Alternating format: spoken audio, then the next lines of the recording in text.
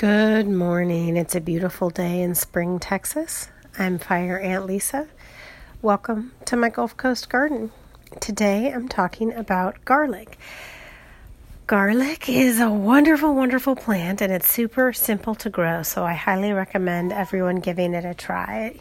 A wonderful thing about garlic is it takes a really long time to grow, so if you choose a bed to grow garlic and you get it going in there, you don't have to worry about it for almost the entire year. So I kind of like that too, as opposed to some beds that, the plants are turning over more rapidly, so you need to constantly be thinking of new things to put in the bed. That's not the case with the garlic, or actually with collards either. So kind of my style is to let beds go for longer, I suppose. But for garlic in the Houston area, you take the clove, you plant it at Halloween, harvest on Mother's Day, and then you need to cure it. So the curing process was what I learned the most about this year, because last year I cured them in the garage. And what happens during curing is that the leaves dry out and the plant starts to preserve itself. So when you harvest the garlic, 2/3 of the leaves are still wet, are still green and still have moisture in them. And then you lay it out to dry. And as it dries, the moisture leaves the leaves, and the bulbs kind of draw some of that moisture in, but also just get to the point where they can be preserved and they don't need to be refrigerated and they're not going to rot.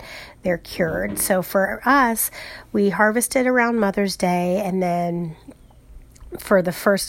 and then I just kind of cleaned them up again now. So that means that I harvested them, kind of brushed the dirt off, but didn't do much more than that, and just laid them on a shelf in a big wardrobe that I have, and really didn't touch them at all for 2 months. And then when I pulled them out now, they were all dry. Then the leaves were all dried off. I could cut those off, and no moisture came out of them. And you could just tell that the garlics were preserved. So that's kind of how the curing process works. There were 3 garlic plants that actually never really set cloves. They just kind of grew and were thick and didn't really cure, and the leaves stayed moist. So for those thicker ones, we're just eating those right away. So they did fine. They didn't rot while they were on the shelf, but they didn't develop a nice bulb of garlic, a nice garlic head. So I don't really know why that happened, but all the other ones have nice little nice little bulbs of garlic full of cloves. And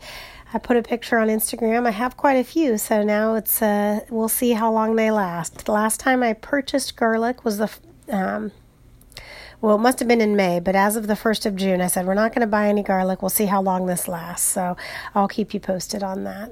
Garlic, I recommend it. You'll be seeing a lot about it these days because it's getting to be harvest time. The harvest starts Mother's Day in Texas and a little later in the season as we move north. But I'm seeing lots of people harvesting garlic and having a lot of success with it. It's an easy one to grow. So after you get your collards going, start with garlic. Thanks so much. Have a wonderful day. Catch up with me on the internet, www.fireantlisa.com. Thanks. Bye-bye.